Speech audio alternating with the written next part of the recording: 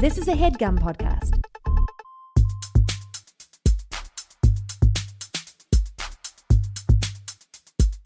Five, six, seven, eight. Holla boys and girls, it's the BGN. Coming from the Marvel world to the DC friends. All the way from Hollywood to the PCN. She defends everyone from sleazy men. Won't apologize for spitting Shonda rhymes. The space that we make is never colonized. Talking games and movies and actors. Better shake your booties for black girl nerds. Better shake your booties for black girl nerds. Yeah, better shake your booties for black girl nerds. Ha. Better shake your booties for black girl nerds. Better shake your booties for black girl nerds. Thanks for tuning in to this Black Panther edition of the Black Girl Nerds podcast. My name is Jamie and I am your host. Black Panther is happening, guys. February 16th. It's right around the corner. I am going to give you an inside listen to an experience that I had and Jacqueline. Jacqueline and I had the opportunity to be on the set of Black Panther.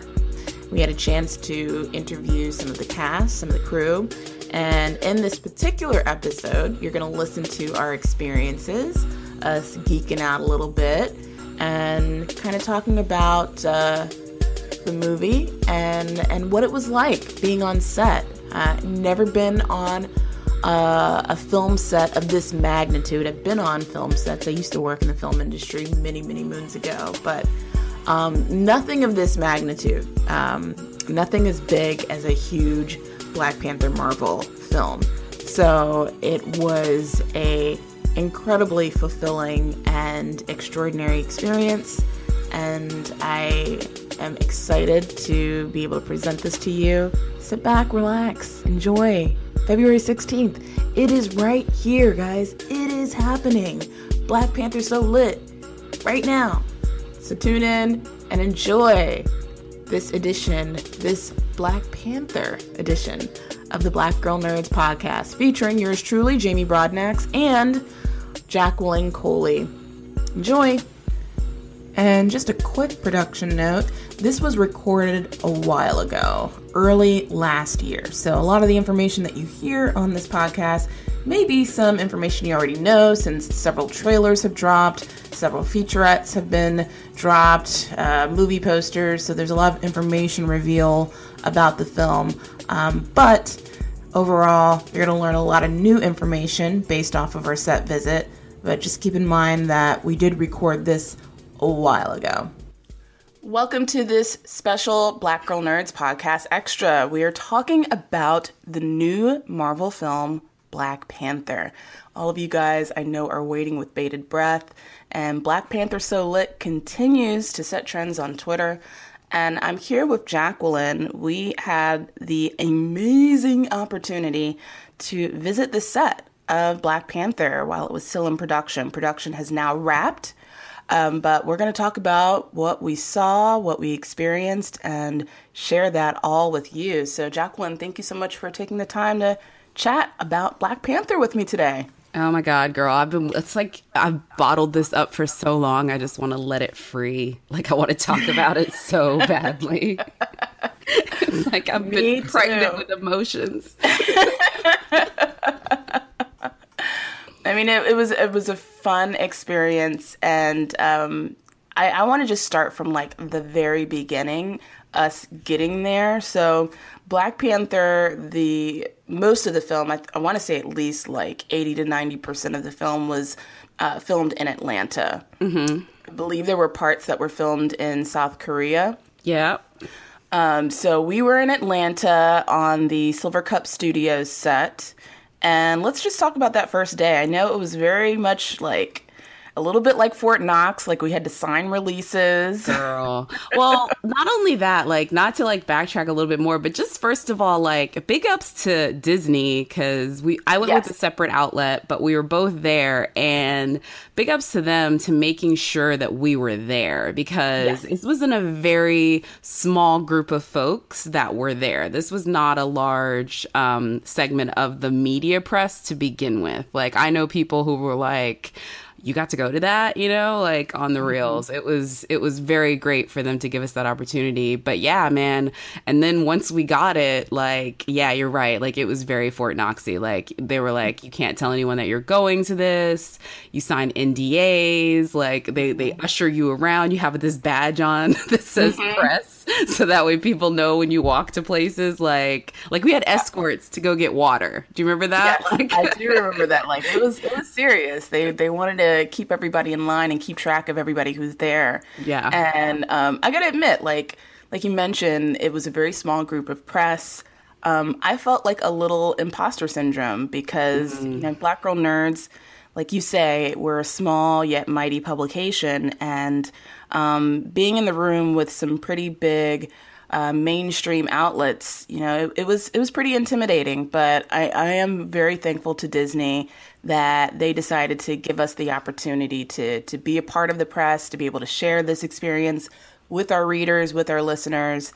And we've got a lot to share with you. Oh my God, girl, yes. And to that point, which is really funny, just to, again, just do that. So we know things that we're about to tell you now that we've known, because when did this happen? November of 2016? Or when did we go? Like, I need Oh, no, we went in February. February. Sorry, we had the wrong 2017. 2017, sorry. I knew it was a while ago. You have to pardon me. I'm bad with that kind of stuff. But when we went, it's been a while from even now. And this is going to be a while before we're even able to release it. And what's really funny is, like, people talking about things about the movie, and you just, like, want to sit there with, like, your unimpressed gift to be like, known this for a while, but I can't say anything. I know, people and things. It's so hard. It is. Hard. But yeah. So like I said, they've kept us very secretive. But this will go out after we get the high sign that we can talk about it. And yeah, man, like, just coming on the set, like I said it that day, it's like,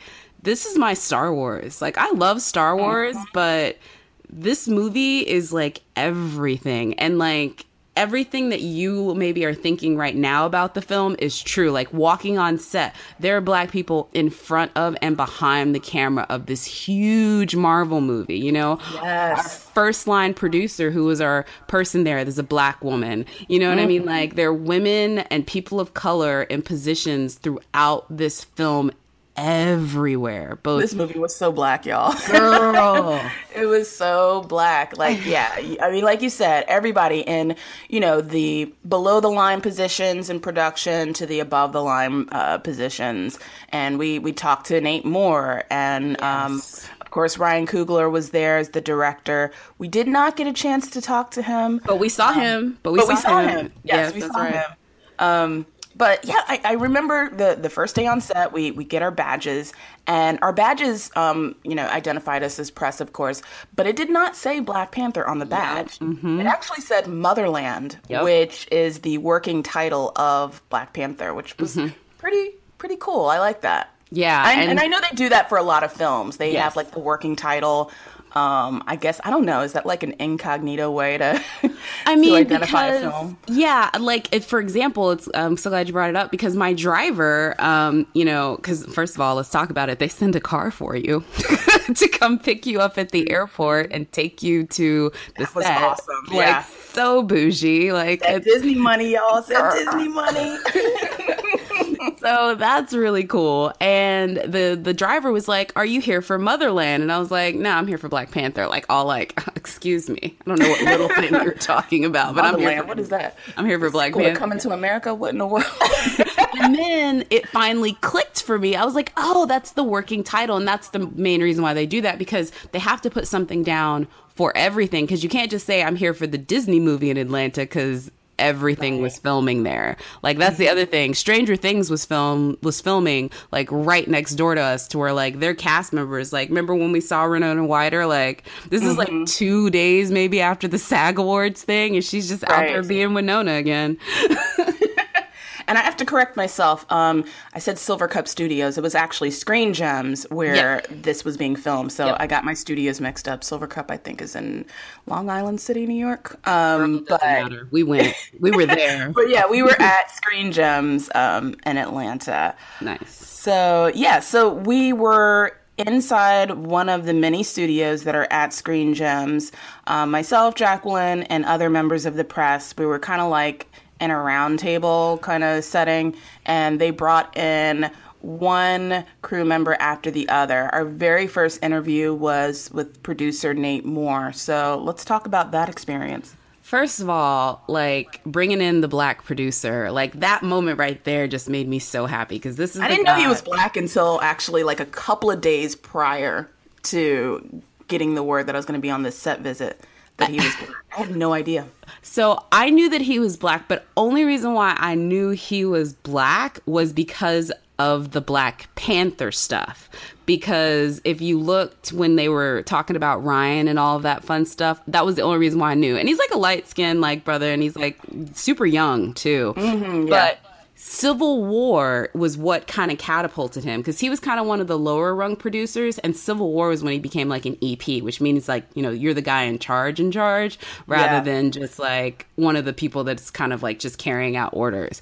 And I think the success of that film is one of the reasons why they felt comfortable having him be in charge on this. And so, yeah, no, I'd read one thing on him, because I think it was just saying like, you know, Civil War has, you know, a Black producer at the helm. Like, but I didn't know anything. You were doing your research, like what you're supposed to do. No. This was just random article where I was just like, I honestly just didn't think they had any Black producers at Marvel. So I was pleasantly surprised. You know what I mean? I was shocked. I was just like, wow, so we're really doing this. Like, of course, you know who the director is. Of course, you know who our front and center is cast. But when you think about producers, I mean, I hate to say it, I always think of it's going to be a white dude. So I was very pleasantly surprised that they have a Black man that's doing the producing, which is very important, because he had some very interesting conversations with us with respect to the comic book and how they wanted to change certain narratives from the comic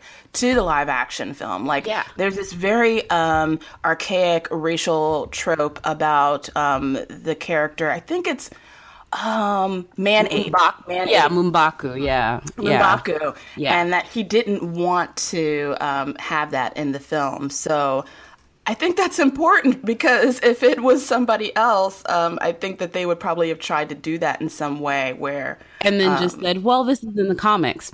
Yeah. You know, so like things like that he paid attention to, because, you know, obviously as a person of color yourself, you're going to recognize that those are very tropey, that there's a lot of racial stereotypes behind those things that offend a lot of us. So I'm just glad that he acknowledged that. Yeah, no matter how good the character ends up being, if you base it off of this problem, it's going to cause more problems. And I think it's funny, when he was explaining that, he very much talked about how they learned from Doctor Strange, which, you know, the Marvel producer trust, if you will. There's Kevin Feige, and then there's probably about 5 or 6 other main Marvel producers, mostly because Kevin Feige can't be on every single set. I mean, like, because they had just started filming Infinity War while we're there for Black Panther, you know? So they have to, you know, have your lieutenants or generals, as it will.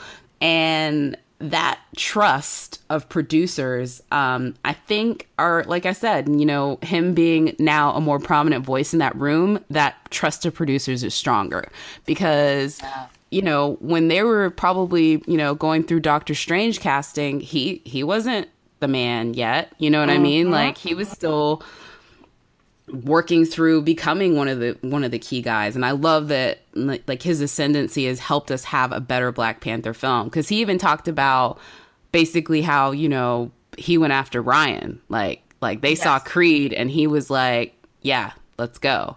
I really wanted to ask him about, well, then how did the whole Ava thing go then? You know what I mean? Like, like, was he involved before that happened, or did he get involved after? It makes it sound to me like he may have gotten involved with that after, because they were talking to her really early on, like before really they super early. Yeah. So I don't know if he was involved in that, but I'm real curious if that was like somebody. But if he was involved with Civil War, then maybe he was involved with Black Panther since the beginning. Maybe he was, but I mean, like, involved with choosing the director. The choosing part, yeah. Because I mean, yeah, he's part of the producer brain trust, but was he assigned already? I mean, probably, I guess, now that I think about it. But I just wonder, like, what happened in that room? What happened? Yeah. Because he said he immediately went after Ryan, right? So was he able to immediately go after Ryan after Ava and that fell apart? Or was he, like, always gunning for Ryan and then somebody was like, no, let's try this? Right. I mean, there was so much speculation about Ava, and I mean, there's still talk of why she decided not to take on the role of director. But I think Ryan is a great fit. I'm a huge fan of his, both professionally and personally. Ryan Coogler, for those of you that don't know, attended our very first Black Girl Nerds of Color meetup in San Diego over at Comic-Con. So, I asked him, hey, because we were actually on a panel together, and I asked Ryan, hey, we're doing a meetup afterwards. You want to come? And he was like, yeah. I was like, oh my God, I was not expecting you to say that. Yeah, dude. So he was chilling with us, and he's just such a humble and sweet person, and I'm so happy for his success. I mean, now I can't touch him with a 10-foot pole. Yeah. But, you know, he grew up a little bit, you know what I'm saying? Like, he grew up a little bit. Like, you probably won't see us on a panel anytime soon together, but it was great to have that experience and to just be able to hang out with him and even talk about comics, like we were talking about comic books and stuff like that. So, yes, very happy for Ryan's success and the direction of where Black Panther is going.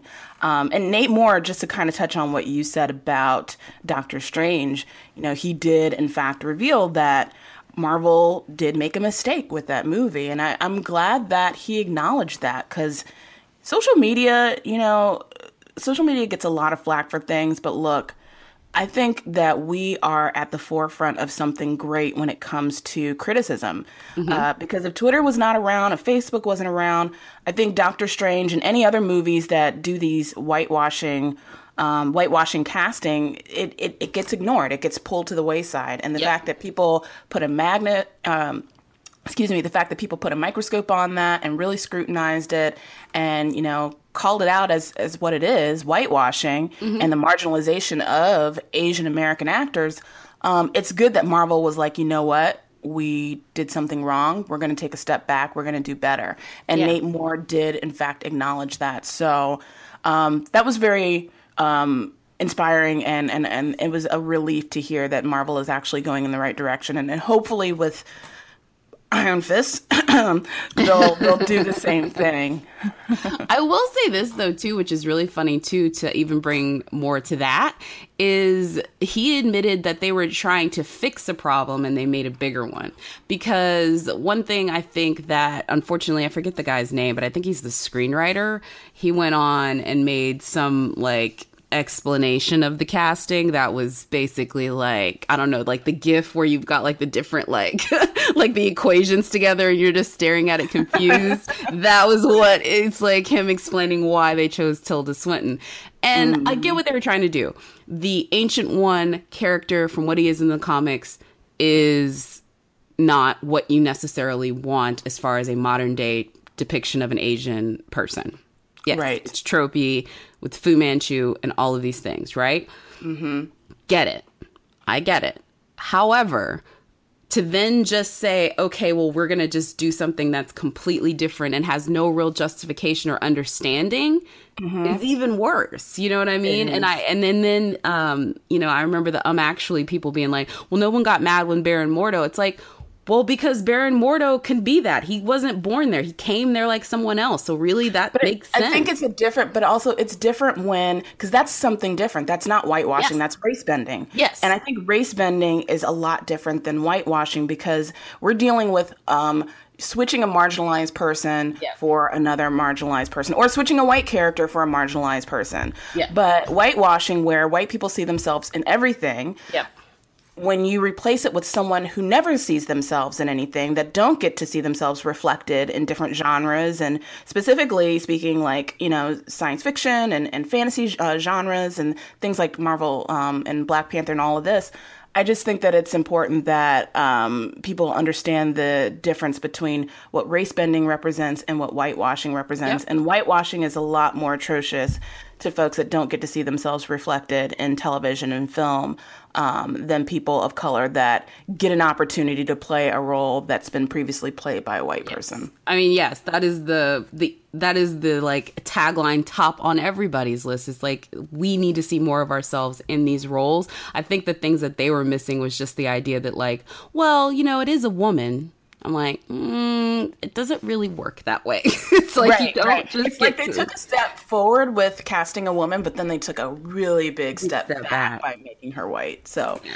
anyway, so yeah, Nate Moore touched on that. And then who was next after Nate coming in? Was it Andy Serkis? Yep. Andy was next, and he was awesome. I know, like, you're Andy Serkis. Oh my God. I love you. Yeah. I'm not going to lie. Like, I love the entire cast, and I'm like so happy or whatever. And maybe it's because I just feel a distance from Andy Serkis and Martin Freeman. Like, I never thought I would meet, interview, do anything with them. Like, I hate to say it. Like, they both exist in these worlds of They're science extraordinary actors. Yeah. And way out of everybody's league. Exactly. So yeah, it was crazy just to be in the same room with them. So yeah, I was fangirling out on the inside, and I respect him as like a filmmaker, because he's like a serious like director, writer. Like, he's created basically an entire genre of acting and like perfected it. I think you were the only member of press in the room that actually asked him a question about his directing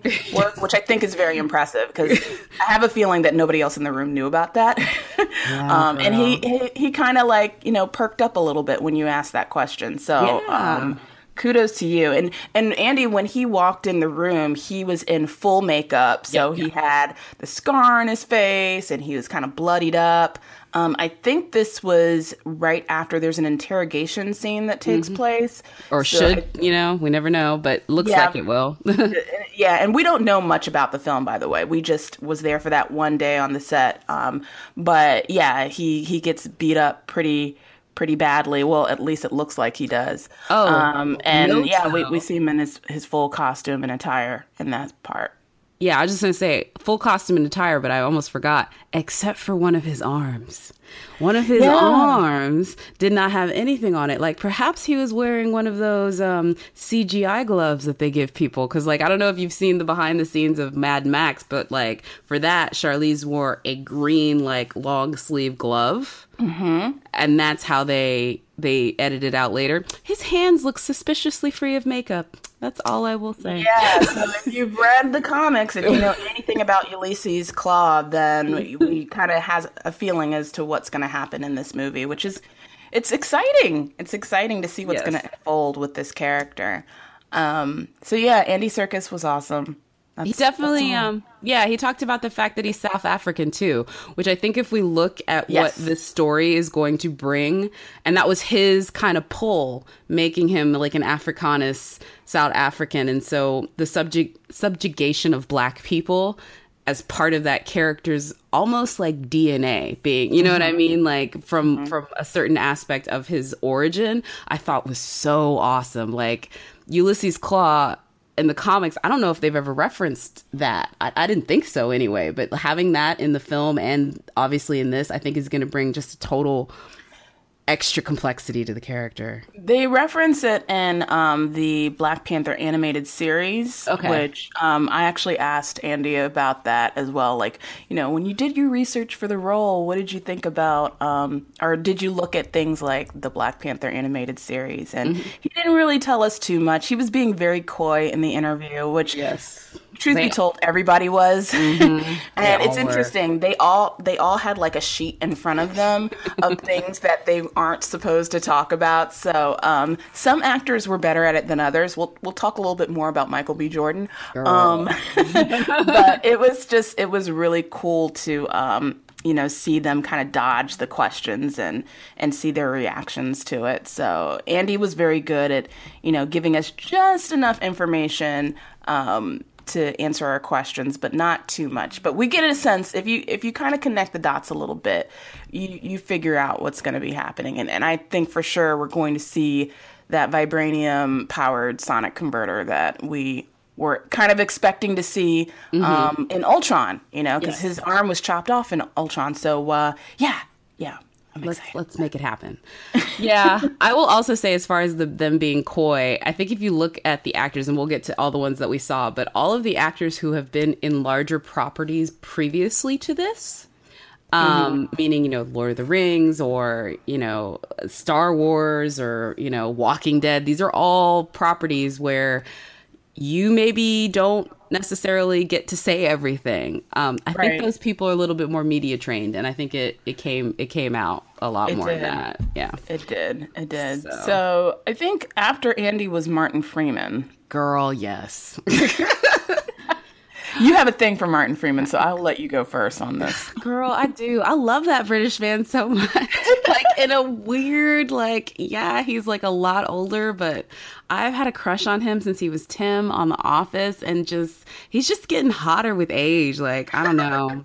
It's one of those, like, whatever. Like, of course, Michael B. Jordan and Chadwick Boseman. Like, I should be like, you know, if anybody's going to make me thirsty, it's them. But if you wanted to know the truth, Freeman, girl. The only thing was off-putting was he comes out and he sits down and he's looking real chill or whatever. And he's doing his American accent the whole time, which is... The whole time he was doing his American accent, which is cool because they were actually filming scenes in between us doing these interviews. They were pulling the actors from the set while they had time, you know, in between scenes to do these interviews. So right after the interview was done, he got thrown right back onto set to finish out his scenes. So yeah, it totally made sense why he just decided to stay method and keep that American accent. But it was still cool. Like, it was cool to see. Who are you? Yes. Well, because this is the best of it. He says British words because he's talking like himself, like bits and, you know, it's like it's on or it's all right. Like, these are like British colloquialisms, but he's saying them in his American accent, and it's just like so trippy, but I still loved it. Like, and I had a good exchange with him, and I was hoping he would say this, but the way he said it was just so great. So I asked him, you know, because he's done a lot, right? He's done The Hobbit, he's done Sherlock, and Sherlock is filmed like a large film. So I was like, what's different? And he was just like, honestly, like, there's more Black people. And I was like, okay.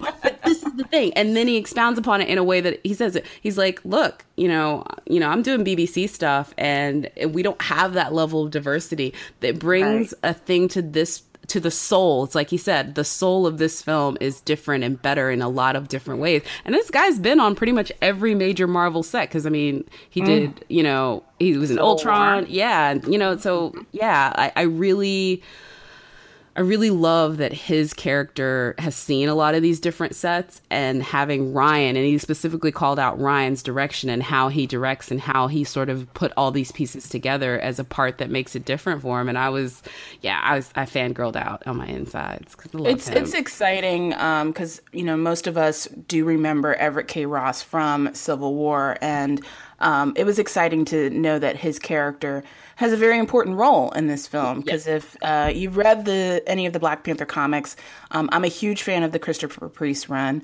And in the Christopher Priest run, Everett K. Ross is kind of like the center.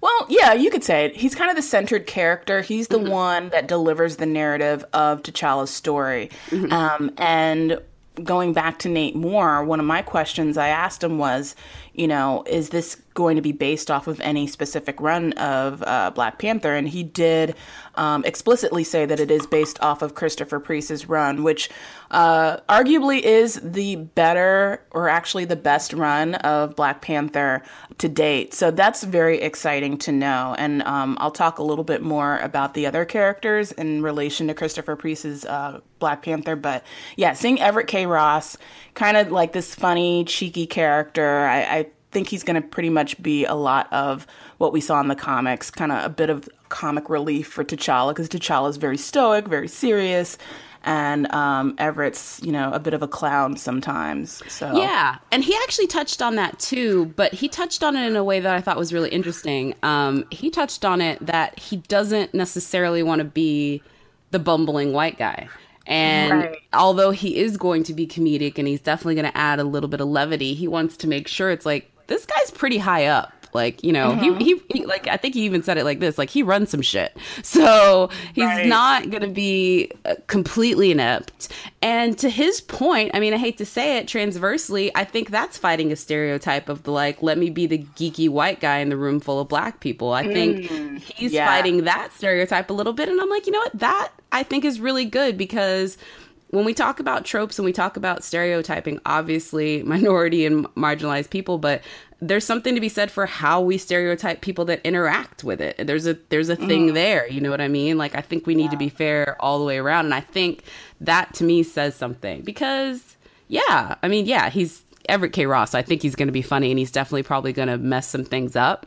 But I do think he's also maybe going to show that, hey, I can see through the paint. Like, I know exactly what's maybe going on underneath here, maybe a little bit later than some people, but I'm going to figure it out. Yep. Very true. So yeah, I'm very excited to see what Martin will bring to the table in Black Panther. So after Martin, I'm doing this all from memory. I think it was Lupita, or was it Chadwick? I think it was Lupita that came next, because I think it was like Chadwick and then Michael were the very end, if I recall. Okay, yeah. So, yeah, I think you're right. So Lupita Nyong'o. Actually, no, let's go back. It wasn't Lupita. It was Hannah Bleacher. So, yeah, that's right. We took the break and we did the two, Hannah and Ruth. Yep, that's right. We did Hannah and Ruth. So, okay. So they moved us to another room on the Screen Gems lot, and this was the production design room, if you will. This was Hannah's headquarters. We go inside, and they show us this beautiful artwork of all of the designs for the set, both external pieces, internal pieces. So we get to see what T'Challa's ship looks like. We get to see what his headquarters look like. We get to see what the Golden City looks like. And every piece of art was beautiful. And if you guys are currently reading the Coates and, what's his name? Brian Stillfreeze's Black Panther. Pretty much Stillfreeze's artwork looks a lot like these set design pieces. So it tells me that they drew from that comic to come up with the concept art for Black Panther, which is so exciting because that art is so beautiful. And it's Afrofuturistic, which Hannah very much said in her interview that was what they were going for. Yes. So Hannah, by the way, if you don't know who she is, she's pretty much worked on everything that Ryan Coogler's been involved in. So she worked on Creed. She worked on Fruitvale Station. She's also... she did Beyonce's Lemonade. So if you are a fan of Lemonade and any of the design concepts and the art that was behind that video film, then you are definitely going to love Black Panther. Yes, girl. And of course, Jamie, I'm going to go and call her out, was the one that was like, because again, on these set visits, you kind of need to stick to the film, right? Like they don't want you being like, hey, you know, Michael, let's talk about Creed 2, right? Even though we would want to. Right. But Jamie was like, listen, my readers will literally lose it if I don't at least ask you about Lemonade. And wait, though. Like, her response was really surprising. I think you kind of asked it as kind of a throwaway just to get her to talk a little bit maybe about Beyonce and her work on it. But she said that there was a lot between the two. And I don't remember her exact response. If you can remember exactly what she said as far as how they related to each other. Oh, gosh. So I'm going to have to probably pull up my article. But yeah, I think it was about the women empowerment too. And like the idea, because we're about to talk about how we talked to the two main female characters that we got a chance to talk to about. But one thing she did say was that stylized version of Black people from a time period. I remember her saying that was definitely something that she drew on. And then just Black women in a point of power, because the Dora Milaje and just kind of how she has set them up from a production standpoint is very like Beyonce with her minions kind of thing, from what I could gather. You know what I mean? Like, I'm paraphrasing this. horribly, I think. No, actually, this is on point. So, yeah, exactly what you said. And what I even mentioned earlier, Hannah's words were that they wanted to go with Afrofuturism. Like, that was the influence behind a lot of the looks from not only the set design, but even the attire, which we'll talk a little bit more with respect to Ruth's interview. But she wanted to make sure that the story was drawing from those elements. And those very elements was used in Lemonade. So she does say that as well. So it's just so exciting to see a little bit of the work of Lemonade being integrated in the work of Black Panther. So Black. Like, this is why it's so important for us to, be behind the scenes of movies like this, because, that it's going to be done right. It's going to be done well, and it's going to be done with some sensitivity to our culture and who we are as people of color. So I'm just excited that everybody involved in this are so super talented and Black and just amazing in a lot of different ways. And also, Hannah mentioned too that with the Golden City, which is the very wealthy city within Wakanda, that it's going to be very Afro-punk. Yes. So we've got some Afro-punk elements as well for you Afro-punk fans out there. So I just think I'm so excited. I can't, I don't have words, but we're going to see a lot. There's a lot to unpack in watching this film.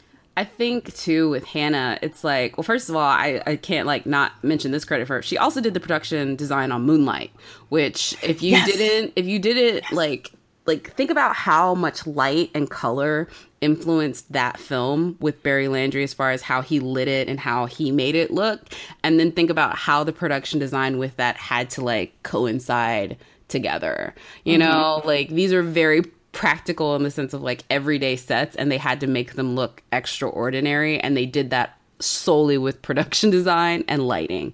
Woman's a freaking genius, but she really is. So she's drawing from concepts of old African rituals to new contemporary stuff, which that is Wakanda. That really is Wakanda. I would just say that, one of the things that I took from just talking to her, she said that one of the hardest things for her to maybe get the feel for was the throne room. And I think that's kind of telling, because Daniel Kaluuya said recently that it's going to be like Game of Thrones. And I do think that's similar, but I don't think it's 100% accurate. I do think the spy, espionage, James Bondy aspect of it, I really feel like this is going to be our Black James Bond.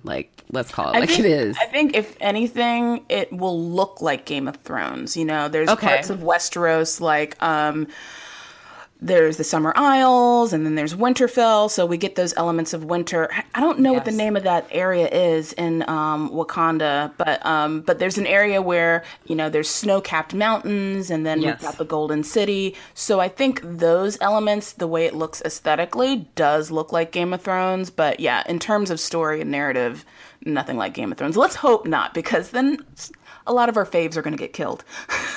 Yeah. And I do think there's going to be some palace intrigue, obviously, but yeah, whatever. It's all speculation at this point, but I just want the movie to happen now. I just want it to happen now. This is not so far away. And speaking of great looks, we have Ruth Carter. She's the costume designer. So we talked with her. So they moved us out of Hannah's headquarters and back into the set where we initially were with Nate and Andy and Martin. And she brought out her, I don't know, is it the costume Bible? It was this huge book. It's the costuming book. Book with all of the art or all of the costume designs, I should say, for the characters, the lead characters in the film. And it was gorgeous. Yeah. And I would say though too, she, well, first of all, there'd be points where she would flip to a page and be like, nope, can't see that. Right. So the costume would give too much away. Yeah. But I would say though too, she very much talked about how each costume, as far as the characters were concerned, dictated their status, because this is a royal house. This is a lineage of such. And so because of that, everyone's costume kind of says who they are and their status, and how she was detailed in that. And then something that they also were going to do, which is that, you know, the Dora Milaje, if you had a shaved head, you were of higher rank. Like, that was going to be a part of it. Because, like, Florence, who did the great line from Civil War, "Move or you will be moved." Like, you know, she was shaved, and then they were going to do Denai shaved, and then she came back and said, but then Ryan just wanted them all shaved, so then we just moved on. I got Florence and Denai mixed up because we actually watched some dailies of, well, actually, it was being filmed at the same time. So we were actually watching a scene with Martin Freeman and Chadwick and Denai, but we didn't see Denai's face. We only saw the back of her head. And I thought it was Florence Kasumba because I didn't know that Denai's head is actually shaved in the movie. So I was just like, oh, that's Florence. And they were like, no, that's Denai. I was like, well, let's also talk about the actuallys of that day. I'm just going to make it a real quick thing because for the most part, everyone there was amazing. But we did have a couple of actuallys. And if you got the list of who was there, you wouldn't need to figure it out. And I really was just like, really, dude? Yeah.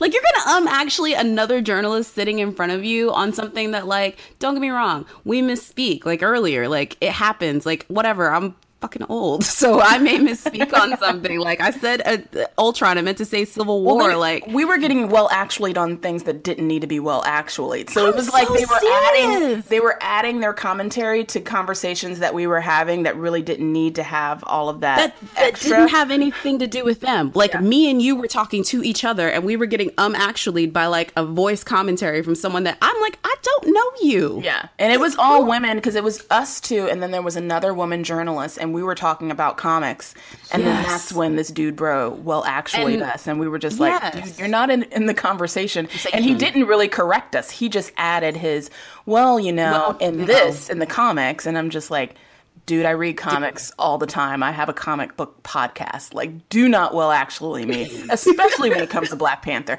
I probably know way more than you do. Like, you probably just did your research just because you were on this set visit. So I've been reading Black Panther for years.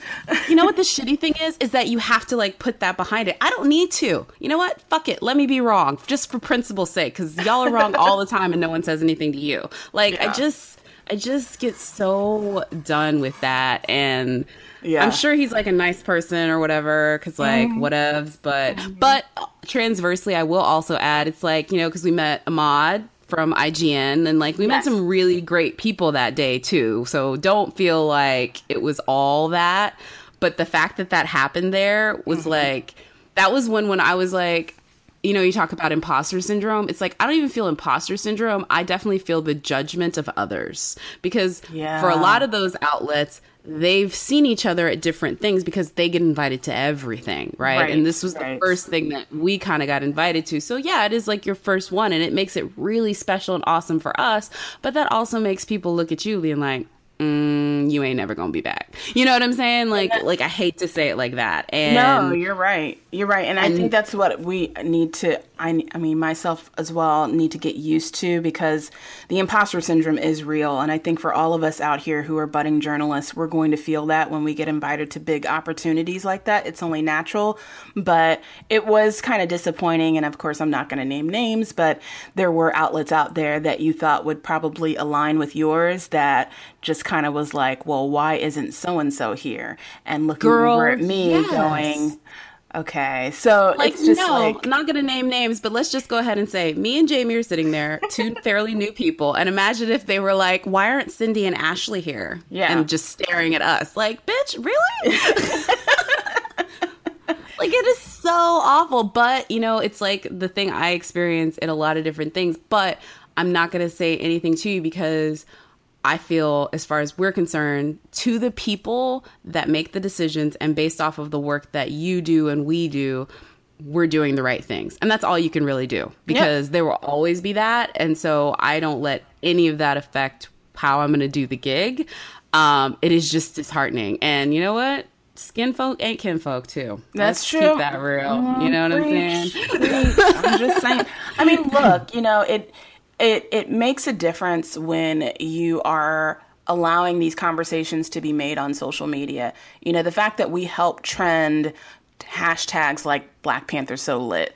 Folks at Disney see that, you know, they see the engagement with the audience. And this is direct feedback that I got from, you know, a Disney representative, is that the engagement that we do on social media, the topics that we write about on the website, the conversations that we have on the podcast, this is important. This is what these folks are saying. So it's not all about like the old dated journalism of the past where you just write an editorial and it's published in a magazine or published on the web and then that's your coverage. Like, these folks are looking for more, and they're looking for people that are influencers in some capacity. So if you are able to trend a hashtag, okay, we want to talk to you guys because you're obviously, you know, creating something that's allowing other people to garner interest, and they're also sharing the word on their respective outlets.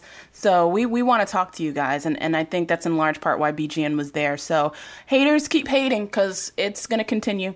Yeah, we're going to continue covering more films and more TV shows and the like. So just be prepared.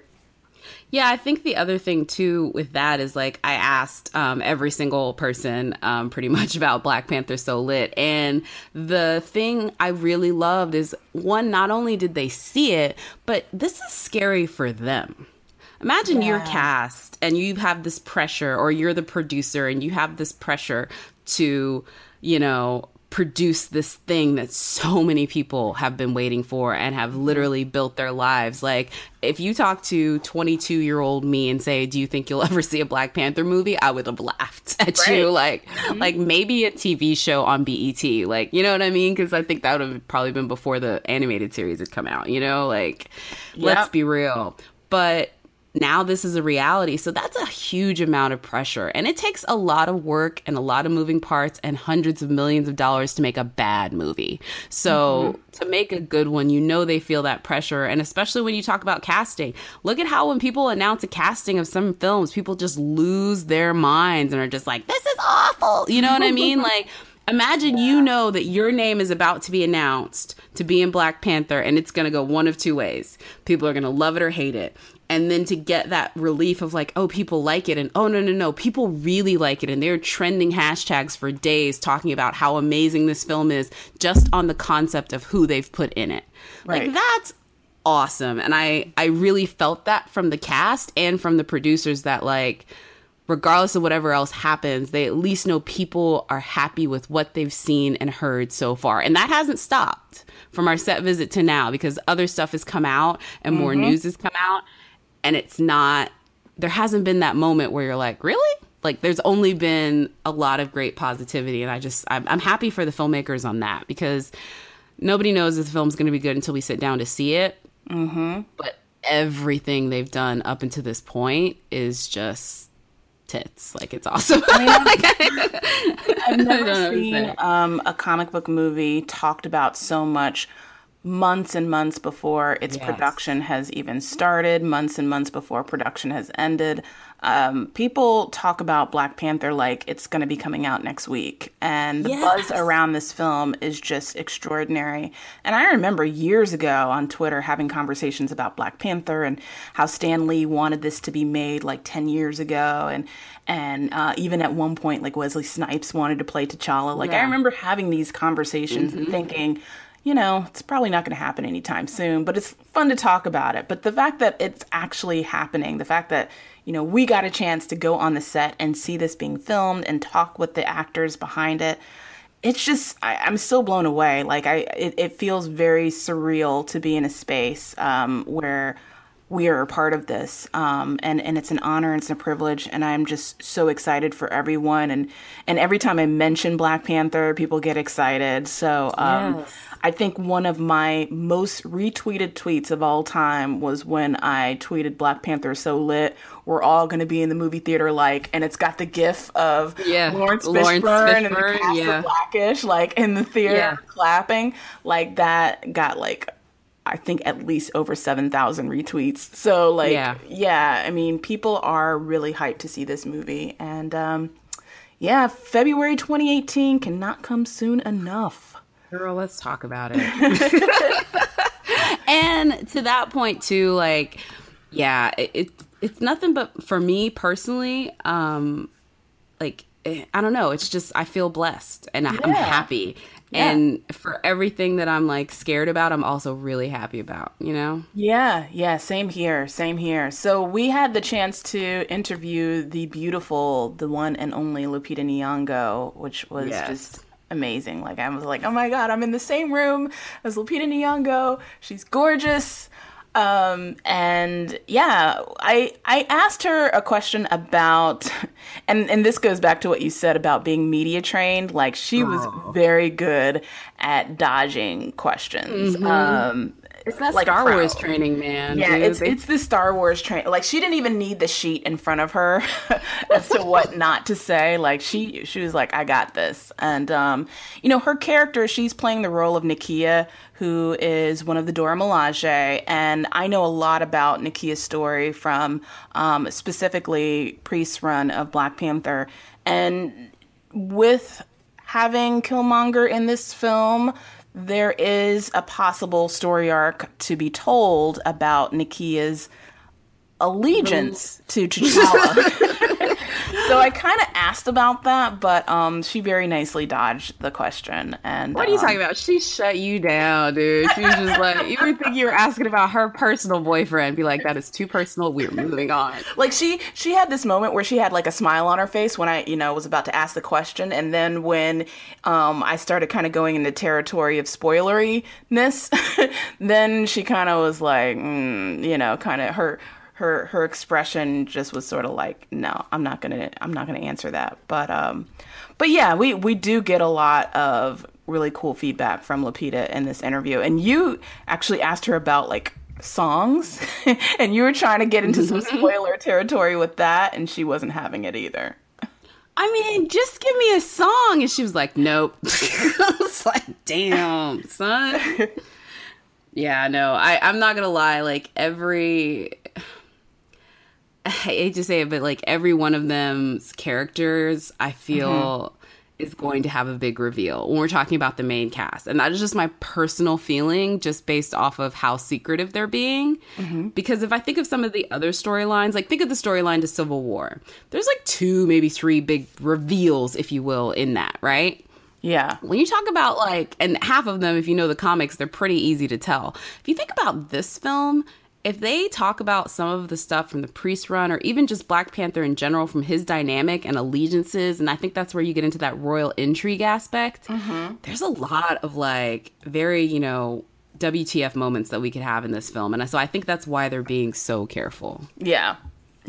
One thing we did learn about Lupita in the film is she's actually doing her own stunts. Yeah. So her fighting style is influenced by judo and jujitsu, and I can't pronounce this word, but Silat and Philippine martial arts. So she goes into that and tells us about how learning these skills were really cool, and that she got to jump higher than she thought she could jump and roll back. And I just thought that was really cool that Lupita is doing her own stunts. So she goes 100 in this movie. Yep.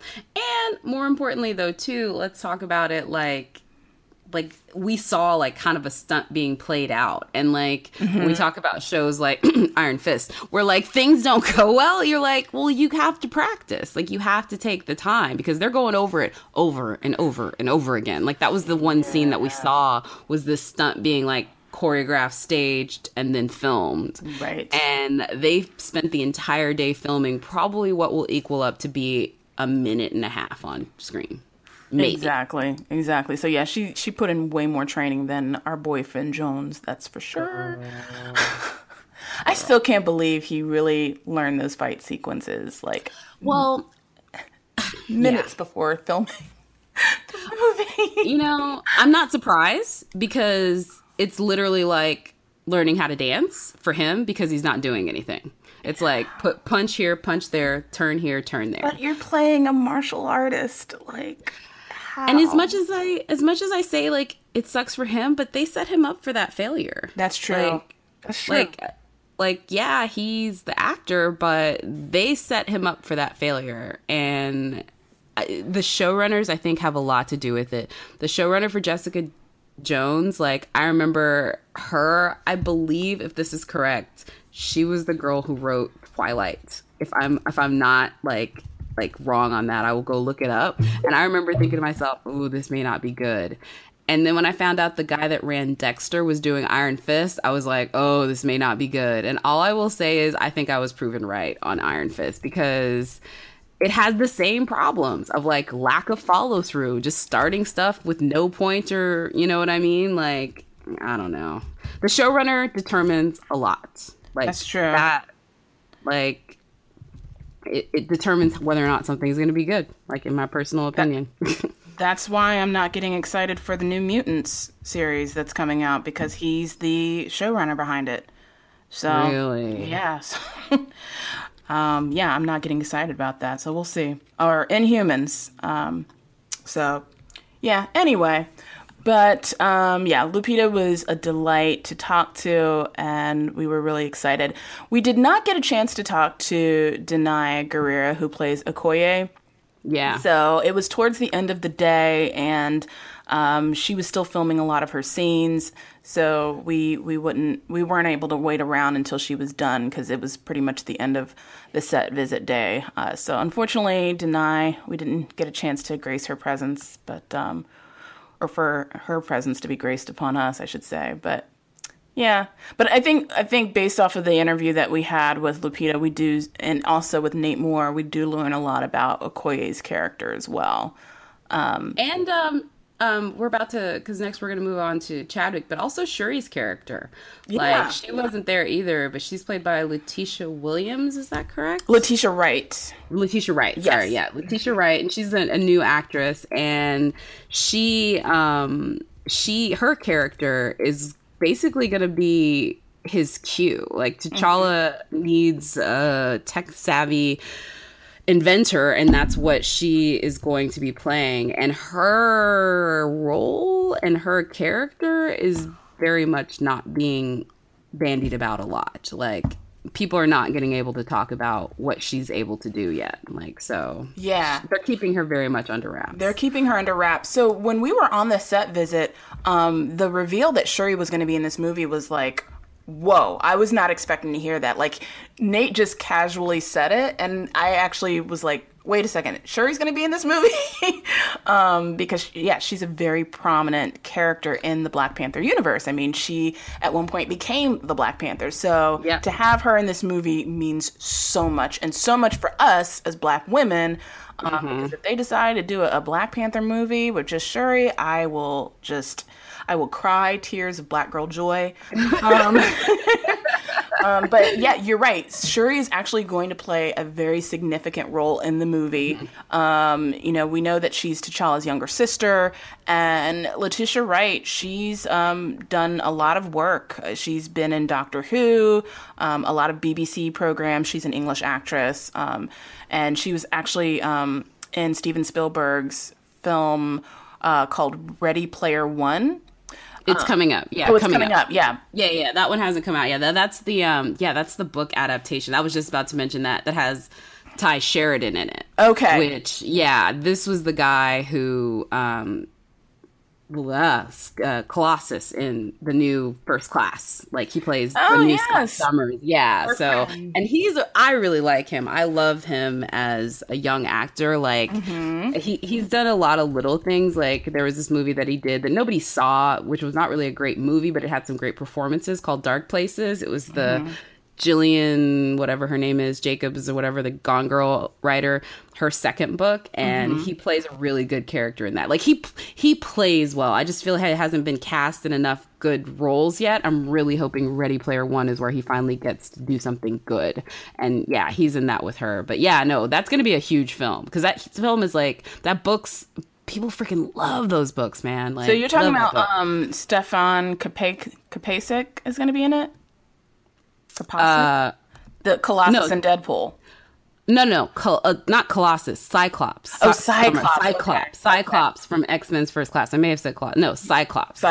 Okay. Yes. Right. Scott Summers is also going to be in Ready Player One. He plays basically the lead. Got it. Okay. Yeah. And him and the Letitia are going to both be in that. Either way, that's going to be a big movie, in my personal opinion, for next year. Yeah, so we'll be seeing her in more than just Black Panther. So I'm very excited for Letitia's career.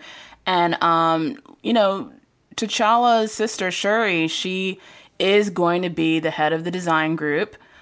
So a lot of what we know in the comics, we will see that here in the movie. She's the head of technology, and she's a teenager. I think the actress herself is like 22 years old. She's in her early 20s. But Shuri is a teen in this film. So I'm so excited. Like, when he mentioned Shuri was going to be in this, I just was like, what? And I think at CinemaCon, which you attended, Jacqueline, they revealed that Shuri was going to be in the movie. Because, of course, we knew this already going on the set visit. But when they made the announcement at ShuriCon. It was ShuriCon, because that was the only news that mattered. No, there should be a ShuriCon. But at CinemaCon, when they revealed all of the cast and we saw Letitia's face and that she was playing Shuri, that was when it was public knowledge at that point that she is, in fact, going to be in Black Panther. Yeah. So we'll talk about it. It would have been nice to have released that exclusive on BGN, but, that's all right. So after we talked to Lupita, we talked to Chadwick Boseman, our lead. So, wow. It was just great he was another one that was very coy, and he comes across as very shy to me. Like, he was, shy in his responses, and we did bring up the hashtag Black Panther So Lit. Well, you brought it up, Jacqueline. I shouldn't take credit. You totally did. Yeah. And he was, again, one that definitely talked about how, again, like I said, like, all the actors that I talked to about it, I felt like they felt a sense of relief about it. Like, obviously, they don't make this in a vacuum, in the sense of, like, they're not going to let the internet tell them what to do. But I think he was the one that said, hey, on a rough day, checking that hashtag makes it a little bit easier. You know what I mean? I think he was the one that mentioned that, like, somebody shows it to me, like, here you go. Like, people are behind this film, and I think that it means more to anything, right? Like, yeah, and also, truth be told, the crew and one of the Disney representatives told us that they look at the hashtag when they're feeling down, and that kind of brings them some joy. So props to at Chadwick's Chill, I believe is the Twitter handle, for creating the Black Panther So Lit hashtag and getting that to trend, because you're making an impact. Like, the folks behind BP are looking at that tag, the crew, the cast. So it's a big deal to them. I mean, I don't think that there's ever been a movie that has not finished production that had a trending hashtag behind it. Yes. Yep. And a fan created trending hashtag of that, not created by the studio, not created by, any of the executives or the producers or the crew, but created by fans, and those fans allowing that hashtag to trend worldwide, like Black Panther So Lit has. So props to you. It's definitely, what's the word I'm looking for? It's definitely not only making an impact, but I think it's forever going to be attached with the film, which I think is even more phenomenal that it's always going to be attached with the film. The thing that you asked him about, though, to talk to you about is, like, I feel like we kind of tag teamed him because we did. Yeah. This is something we've been kind of saving to talk about, but the desexualization of both Black women and Black men in mainstream media is a thing. And it's the reason why something like American Gods, that scene that happened in the premiere, means so much. You know what I mean? Like, the desexualization of Black people for anything other than to be like these foils or this like exotic thing is awful. Like, is he just going to be able to be another Marvel character that has a romantic storyline? I mean, some people don't like that they have those, but at this point, looking at all the other major Marvel characters who have had their own film, for them not to do it in this one, to me, is like beyond telling, like beyond F you. Like, for them not to even like hint at it, like, yeah, don't shove it in there and make it bad, but for them not to do it, I think would be an affront to basically what could be one of the first ones to do that in a very organic way. So we definitely wanted to ask him about whether or not there's going to be any of that in there. And boy, he was so coy. He He didn't answer our question because I've asked about him, is there going to be a love interest? And no, he didn't mention it because we haven't heard anything about like Monica Lynn, who was a longtime interest of T'Challa's. And I doubt if we'll see Storm, obviously, because of the Fox, Marvel conflict. But it would be nice to see T'Challa in love, but he wouldn't answer that question. So we have a question mark on that one until the movie premieres. And I tried to follow it up with another, I think my question was well, since you have all these powerful females, can you talk about how they interact with you? He's like, y'all are trying to be tricky. So, I tried to trick him into answering it. I was like, maybe? He still didn't answer, though. He still didn't answer the question.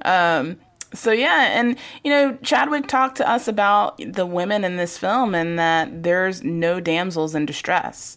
So all of the women characters are strong with great physical prowess and mental prowess and being very intelligent and savvy. I mean, you've got Angela Bassett in this film. And obviously Lupita and Denai and Letitia. So just really excited to see some of these strong women that surround T'Challa and that, they're going to be centered in a lot of ways. So he made sure to be very clear and evident that the women in this movie are not going to be marginalized. They're not going to be just these side damsels in distress, that they really have some very prominent roles. So that was good to hear. No, that's really dope to hear. And, too, I think, again, this is his film, but I feel like when he talked about the film, he really made an effort. He was the one, too, that mentioned Shuri. You know what I mean? He made sure to call her out. He very much looks at this as a huge collaboration, even though it's his film and he's the lead. I mean, he was the one that was talking about all of the characters and what they bring to it, which I thought was really awesome. Yeah. Yep. So Chadwick, we love you. So after Chadwick was Michael B. Jordan. He was our last interview of the day, and it was a fun one. It was an interesting one. So as I mentioned before, there's a sheet of paper that they have to look to make sure that there are certain things that they do not reveal in their interview with us. And he had his paper kind of all balled up in front of him.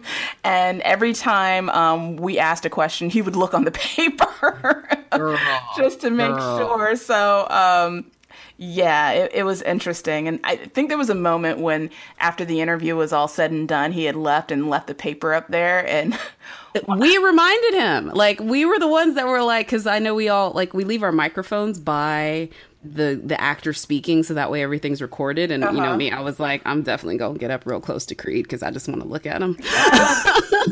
And I was like, oh, sweetie, you left your paper. And the other reporter handed it to him, but he was just he looked at me thank you. I'm like, yeah. Now, what was really interesting too, which I don't think he was supposed to do this, but he totally did. He took off his coat in the interview and revealed his costume to us. So Killmonger, the role that he plays in Black Panther, Killmonger is a longtime rival of T'Challa's. He actually has a costume in this film, and Killmonger in the comics is this shirtless, kind of savage looking character. So to see him in breastplate armor and shoulder pads, that was a bit of a change from the comics, and it was cool to see that. Even though I would have been okay with him being shirtless, but that's just me. I feel like they may get that in there somehow. We have to. I mean, with that Creed body, we gotta see it. Actually, you know what? I know they will. Just because Ryan, they have to. If they don't, I feel like we have to find him somewhere and be like, women want to know, and we're disappointed. And if nothing else, Black Panther 2. So let's make this happen. Yes, we got to make that happen. I mean, look, we talk about being true to the comics. We need to be true to the comics and make sure that Killmonger is shirtless through most of this movie. He's already hot. You've achieved half of the goal. Don't mess up on the ending. Yeah.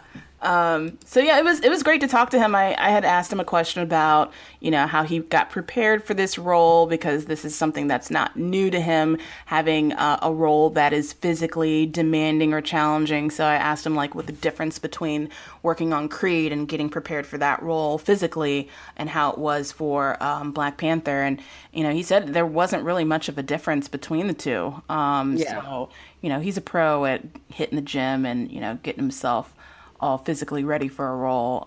But it was really cool to see how his reactions to some of our questions were, because he kept looking at that sheet of paper okay, what am I supposed to say? Yes. And I will admit this though too. So for him, I'm not going to name any names, but someone stole my question, because I had throughout the day been asking everyone about the social media, and on him, someone else asked the question. I'm like, fine, as long as the question gets asked, I don't mind, even though you copied me, it's cool. Just kidding. That's so me joking.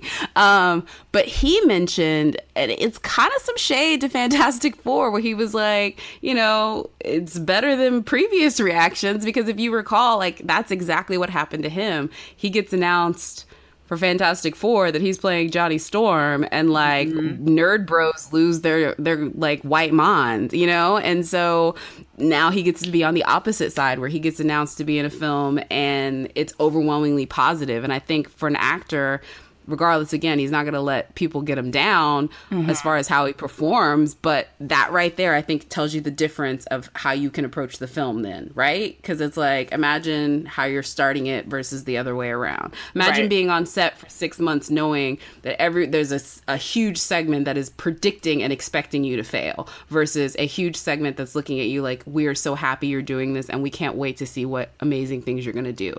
Right. Totally changes your motivation, don't you think? I mean, they're both pressure filled. It's not like either one isn't, but I do think it puts a different tone to it. I mean, that's, at least I would, Yeah, I completely agree. So, I mean, overall, this was just a really great opportunity for us as press to kind of dive in a little bit into the work of Black Panther, and to just be able to engage with all of these fantastic talents, from the crew to the cast, and it was a great time.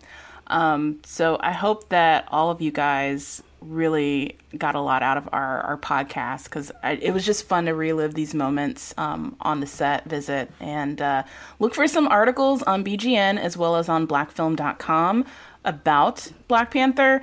We'll also be launching the interviews from that set visit. So you'll get to hear the voices of Lupita and Lupita and Michael and Chadwick and all the rest, to talk about their thoughts and feelings about it. So you'll get to actually hear what we've discussed in this podcast on their interviews. And Jacqueline, thank you. This was fantastic. It was super fun. I just wish the movie was out tomorrow. Or at least get us to Comic-Con so I can get another taste, because I'm hoping they'll have at least a trailer by then. Hopefully, yeah. Hopefully there'll be a trailer reveal, and I hope that the cast come back. I don't know, but I want to see them again. I want to hang out with you guys. Yeah, I think they will. I'm gonna put it into the universe as positive thought that it will, and then we'll just hope for the best. Hope for the best. So stay tuned for more from Black Girl Nerds and our fellow publication, blackfilm.com. Wilson Morales runs that, and he's a good friend of BGN. So stay tuned to all of our coverage on Black Panther in the months to come. And thank you guys for listening. Appreciate it. Bye. That was a HeadGum podcast.